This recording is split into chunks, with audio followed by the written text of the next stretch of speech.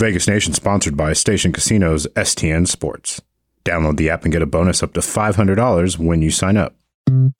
You're listening to Vegas Nation. It's Wednesday, which means it's time for Takeaways with me, Heidi Fang. Welcome, everybody, to the Takeaways edition of the Vegas Nation podcast. It's your host here, Heidi Fang. And today I'm joined by the Associated Press writer here. He covers the Raiders. He's all over town. In fact, his name is Willie Ramirez. You might have heard him before on the radio and caught his stories as well.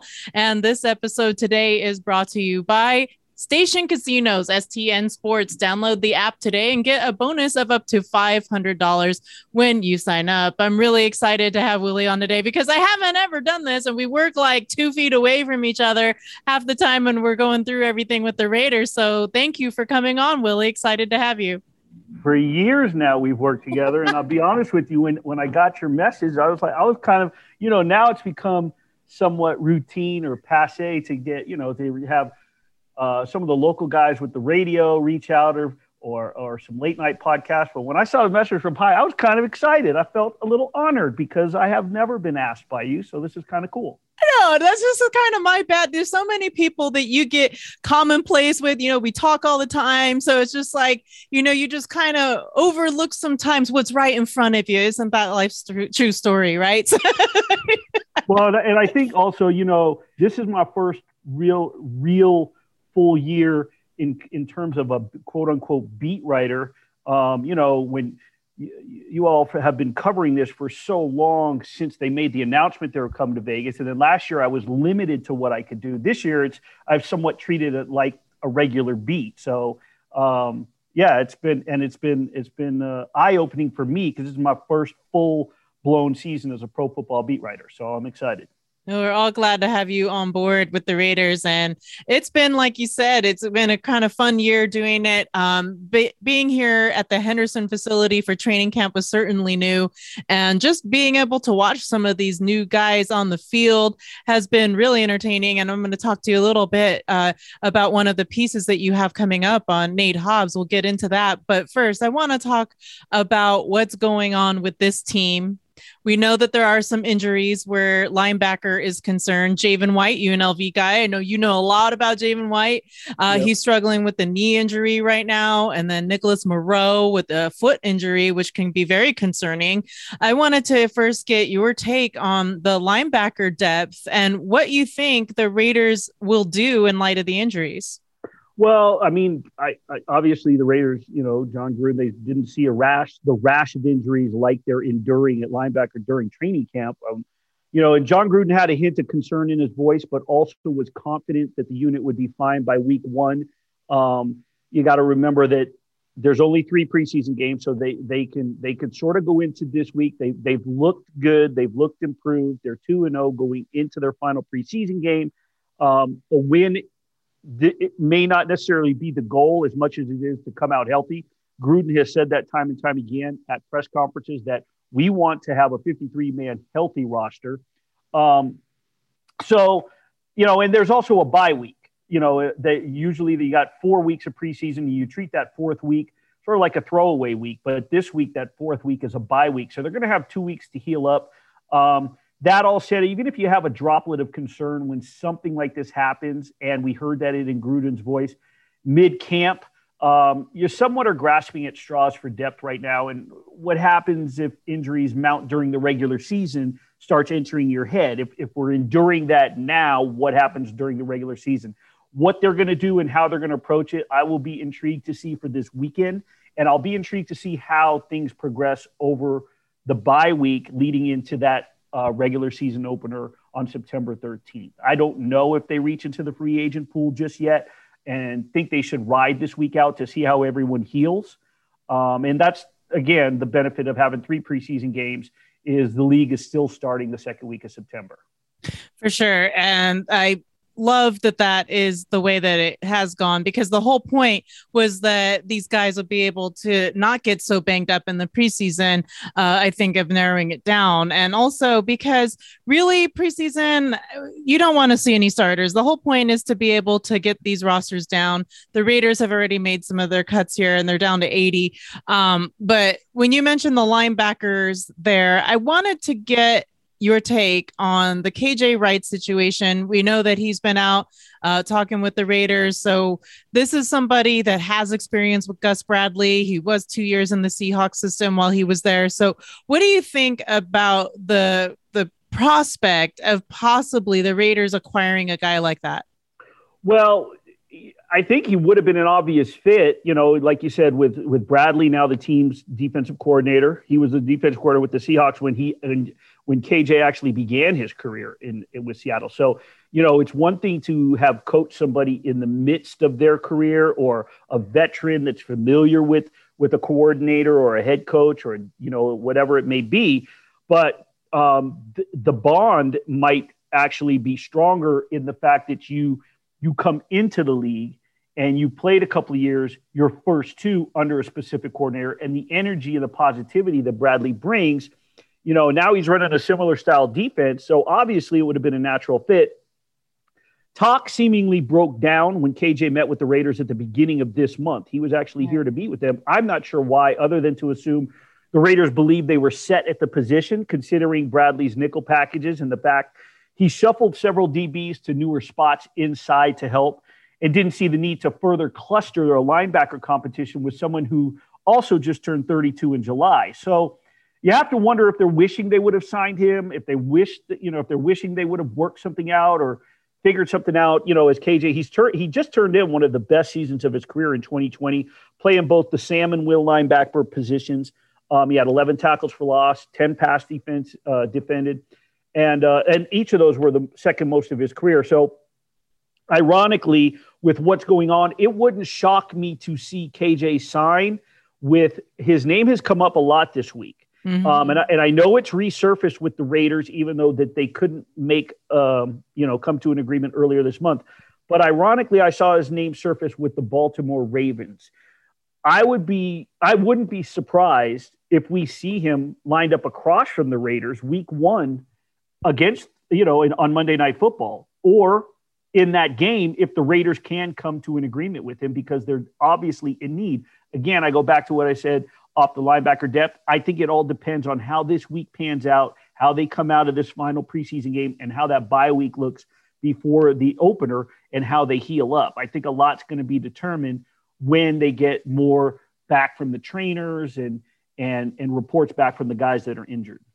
Yeah, I've also heard that the Raiders have worked out Mark Barron. So there's another linebacker that they're taking a look at right now, meaning that maybe they aren't going to go down that KJ Wright path again. So there's, I'm sure, going to go through the process, do their due diligence, find who's going to work out best for this team. Mark Barron, another veteran of the league, 31 years old.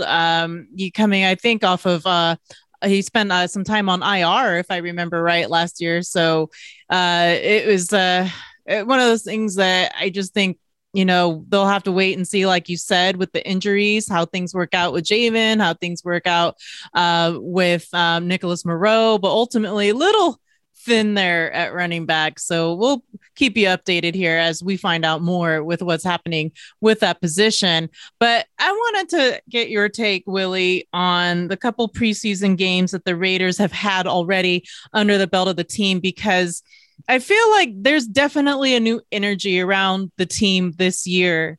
And I mean that you have such a fresh perspective, coming in, like you said, this being the first full year really focusing in on this team.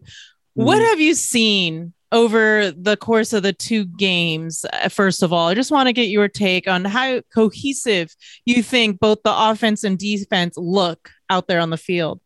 Well, it's funny because, when you mentioned to me, what we were going to be talking about, you said, where's the need for improvement after two preseason games? I look at it like, where's the need for improvement after the first several weeks of training camp? You got 2 weeks, and then the preseason game, and then another week, and then a preseason game. And I think it's an overall process, because I think what we're going to see is 60 minutes of, we're going to see 60 minutes of sort of what they've worked on at training camp. And do we really have a good gauge? Because, who are we seeing play? We've seen them score 37 points in two games after averaging a league 10th best 27. Okay, last year, 27.1 points per game. In 2 games, they've combined to score 37. But we haven't seen Derek Carr. We haven't seen Marcus Mariota. And while we've seen third-string Nathan Peterman command the offense, he's not the guy who will be out there September 13th against the Ravens. Yeah. What we have to gauge is what I think personally is what we're seeing on offense during drills at the practice facility. I think Carr has been exceptional, and I think he's got some good chemistry with his receivers. I'd like to see them in real-time action against an opponent. I don't think that's going to happen this week because I don't think we're going to see any of the key guys, Derek Carr, Josh Jacobs, any of those guys, and I don't think that we should. Based on you see some of the injuries around the league, and you see the injuries at the linebacker position as we spoke about. Now, the offensive line is a work in progress. This is going to be an area I'm intrigued to see against a first-string defensive lineman working cohesively. I want to know how the running game is going to react with new linemen in front. We have seen some of the guys that are going to be worked into the starting lineup in the trenches on the offensive line and the defensive line, some of the new faces. We've seen some rookies emerge in the secondary. So I've seen improvement based off last year, and I think it has to continue. But I think it's based off of what we've seen at the practices and in the, in training camp and in one-on-ones and in the 7-versus-7s.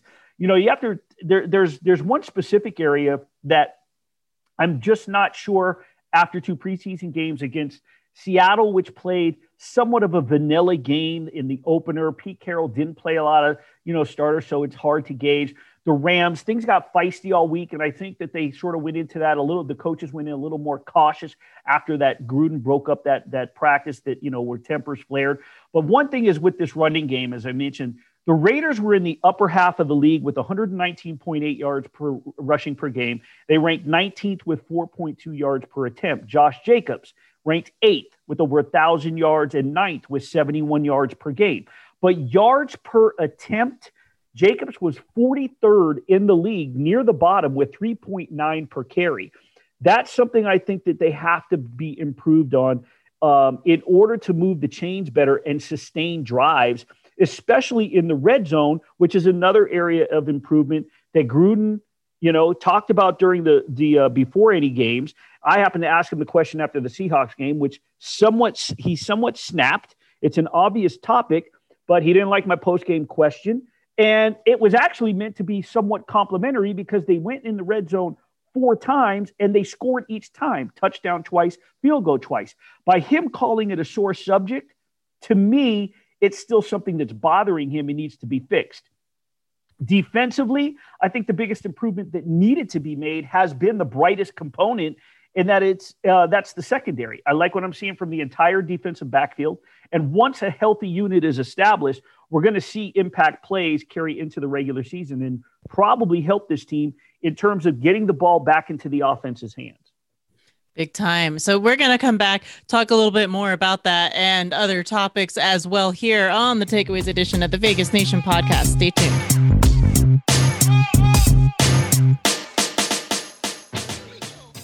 Locals know the STN Sports app is the most trusted sports betting app in Nevada. They have convenient sign-up locations across Las Vegas. So download the STN Sports app today. Download and get a bonus up to $500 when you sign up at any of our convenient locations.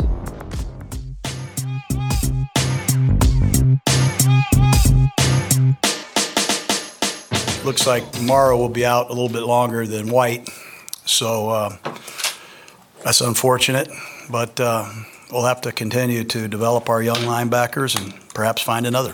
Are we talking regular season openers, 50 at this point? Yeah, I'm not going to announce any injuries until I have to, but obviously we're concerned about them being available. Welcome back to the Takeaways edition of the Vegas Nation podcast. It's Heidi Fang here, and I'm joined with Willie Ramirez from the Associated Press. He's on the Raiders beat there, and as well as all over town with Las Vegas. He knows it all. If you want to find out something about Las Vegas, Willie's dialed in. Hit him up.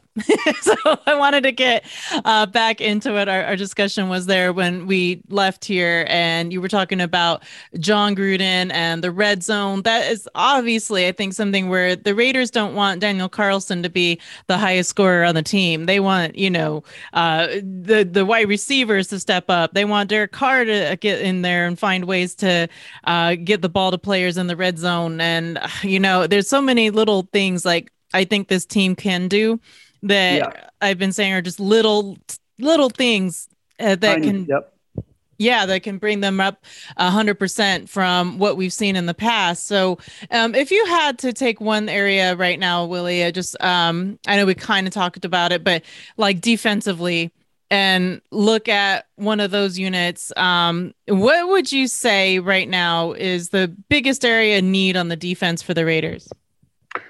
Well, you mentioned the phrase tiny things, those little factors. And I think it happens in the trenches. And I think it happens on both lines. And you bring up defense, so I can focus there. But I think two of the players that need to step their game up, and I'm not sure if that's the right vernacular I want to use to answer this question. Just to improve, Well, I think in a sense, they just need to have impact moments for this team. And that's Richie Incognito on the offensive line and Gerald McCoy on the defensive side. Because at some point in time, one of the younger offensive linemen may have looked up to or watched Incognito. And the same can be said for one of the younger defensive linemen with McCoy. Richie and Gerald, they're veterans who carry weight in terms of motivation and being mentors. So they need to step their leadership game up and need to have special moments when they step on the field.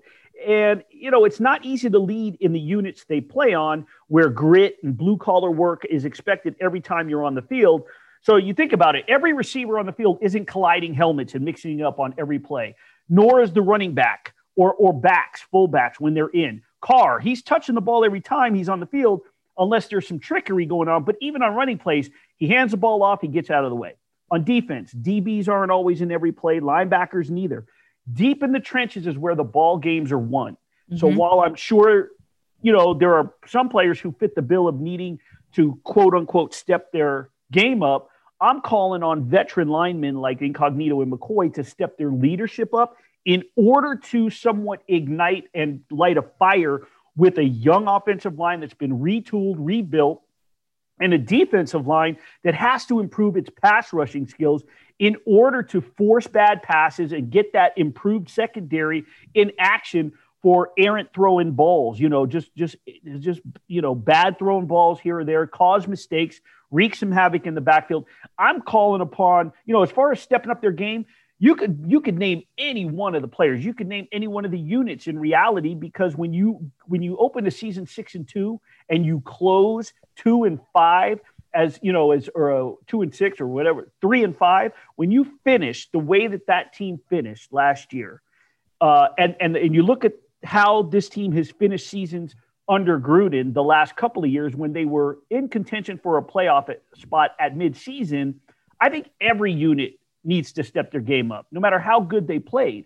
So what you have to rely upon when you have young players on retooled units is those veteran guys who can provide the leadership. And when they're called upon to come into games, they have to make those big plays. They have to prove that on third down, they can make the big block, or they can make the big tackle, or they can stuff the gap and stop a running play. So I'm looking at Incognito and McCoy to be really influential players that are going to step their leadership up to ignite both sides of the trenches. I tell you, a lot of people have focused, because you brought up Incognito, on that offensive line and how it has been retooled and what can they expect from it. But I got a lot of faith in Tom Cable, watching him out there getting these guys ready. The way that he gets no nonsense with these guys, gets them shaped up for any type of situation. I've always been impressed with the way he gets his unit ready. And I wanted to ask, because I talked a little bit there about Tom Cable, about your impression of what it's been like seeing the new guys on the defensive side coaching, like Gus Bradley, Ron Miles, Richard Smith, and how they're preparing this defense to get ready. Well, I think that's one thing that Gruden has done, is he surrounded himself by veteran coaches that have the same mentality as him.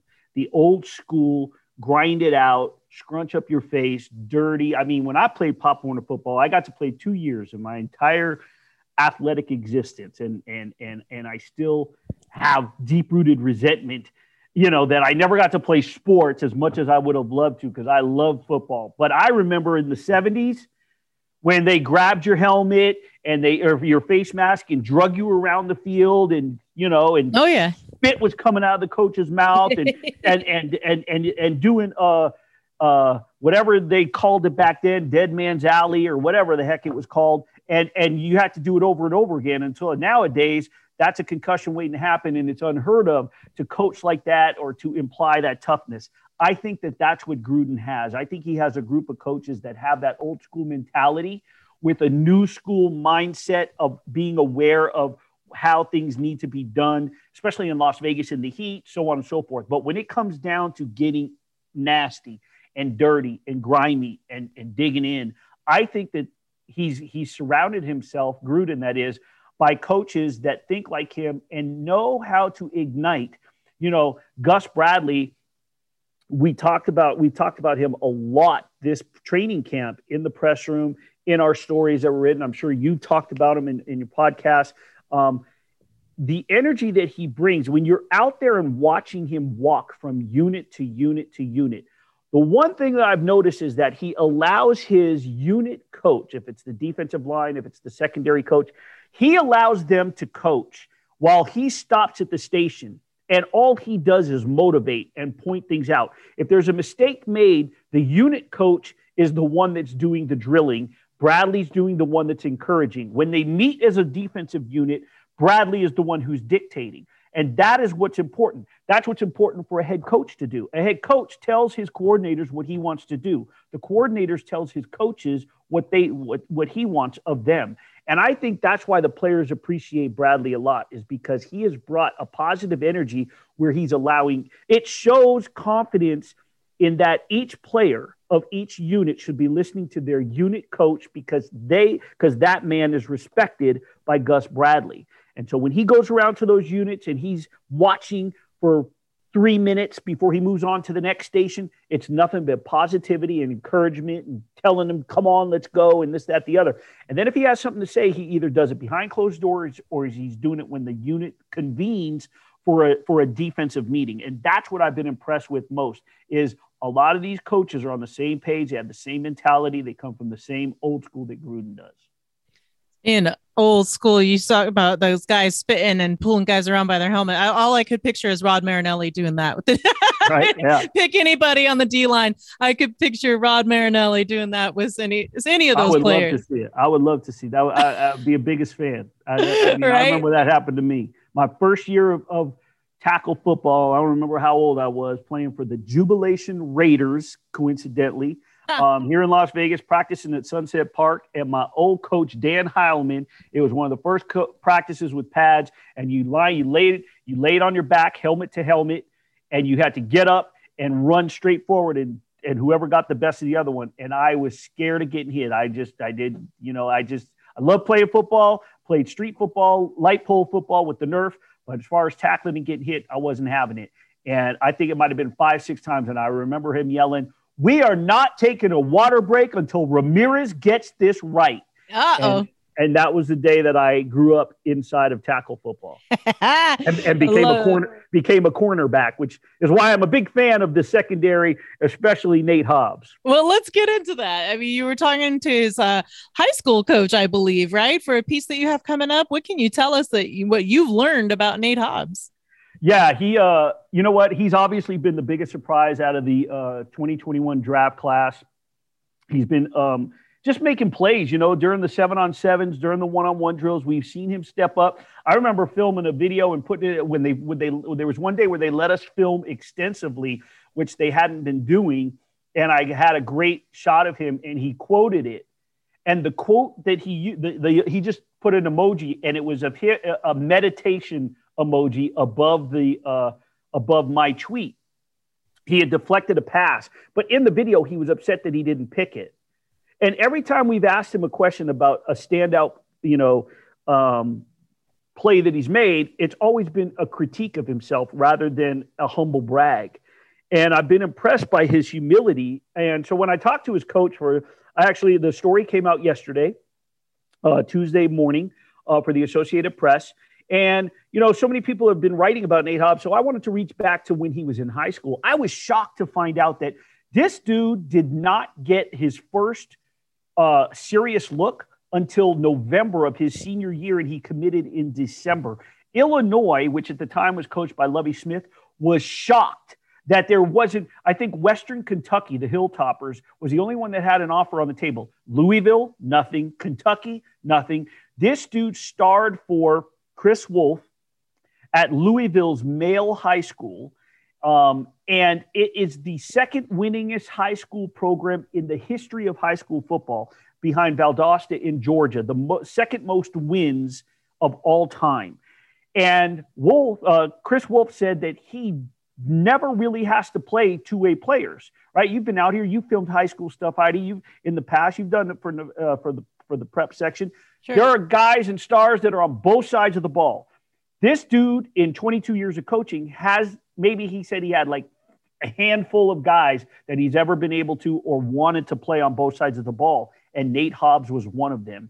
And that he just watched him grow into this remarkable athlete. And he just thought that he was one of the most amazing athletes that he had ever seen and ever come across based on the things that he was able to do that not a lot of his players could do. So when I had asked him, are you surprised that he's come in and somewhat just shocked everybody at what his capabilities are, and emerged as probably the best rookie draft pick? And he said, no, not at all, because I knew it then. He said he's always said that Nate Hobbs is one of the, if not the greatest high school athlete that he's ever coached.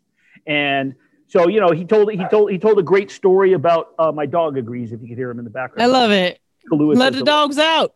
Oh. He said that he remembered a play against DuPont Manual. They have been playing since the 1800s, this rivalry, male high school versus Manual high school.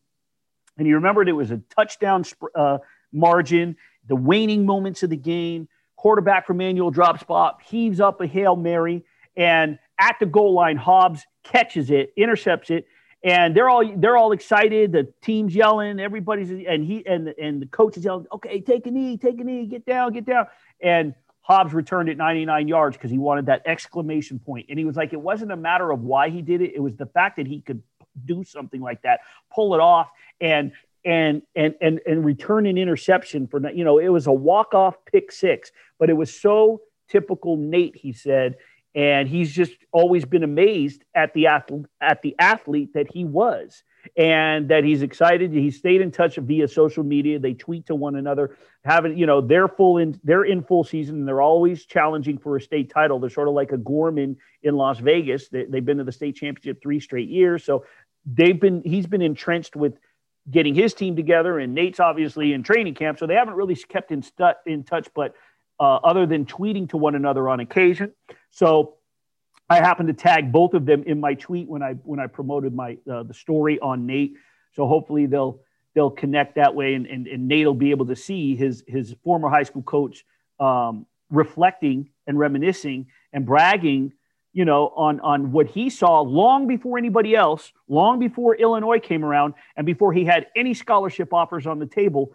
Like I said, he said that when Illinois showed up, Lovie Smith's recruiter, whoever it was that recruited him, they were stunned that this dude, they had no competition.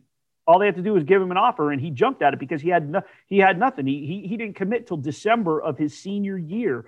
Most top-notch players from big-time programs, they're committed by their junior season or the end of it, or before the senior year to get it out of the way. So he's obviously been somebody who I thought has stood out. I think a lot of us have. I've been really impressed just to add on with Jonathan Abram, and his election to move into the box, become a box safety. I think that's been helpful for not just him. His willingness to adjust under Gosh Broadley, I think that's helped the cohesiveness of the aforementioned secondary. I think it's helped guys like Nate Hobbs or Damon Arnett, or even an incoming veteran like Casey Hayward. Abrams had no qualms about it, and because he knows not only is it going to improve the entire unit, it's going to show somewhat of a bit of a leadership and initiative, but it's also going to help his own game because he struggled in open field coverage and getting beaten in long passes. And so inside that box with a tighter connection to the offense and being able to zero in, I think that's helped, and that's also just immediately helped the secondary as a whole. For sure. So I'm looking forward to seeing a whole lot out of Nate Hobbs. I tell you, in the last 2 shows I've done, the first time his name just came up when I asked about, what player are you looking for this year that's going to stand out and impress. And my last guest, Sig Fracassi from SiriusXM, said Nate Hobbs. His name is just on the tip of everybody's tongue, and how well he's done so far has been impressive. I can't wait to see how that carries over to the regular season for sure. But that is all the time that we have for today. So if you wouldn't mind, Willie, let everybody know where they can find you on social media and where that article lives right now. Yeah, check me out on Twitter or Instagram. Same name, Willie G. Ramirez, WILLIEG Ramirez, RAMIREZ. Somewhere on my timeline, I'm sure I'll be retweeting it a little bit. And once this podcast comes out and you're hearing this live, I will get the tweet out again for everybody to hear and see at the top of my timeline. And my continued coverage this week as they head toward their final preseason game and into the regular season. Looking forward to, obviously, opening week. So extensive coverage from myself and my colleague, Josh Dubow from the Associated Press. And I thank you for having me on. Hey, thank you. I appreciate you coming on again, Willie, and we'll have to do it again sometime. And make sure you keep up with all of the stuff that we have out in coverage for the Raiders on digital at vegasnation.com or in print, and give me a follow at Heidi Fang. That'll do it for the Takeaways edition today. Thank you so much for listening.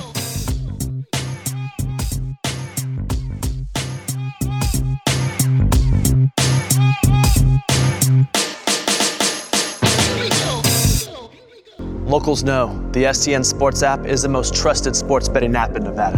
They have convenient sign-up locations across Las Vegas, so download the STN Sports app today.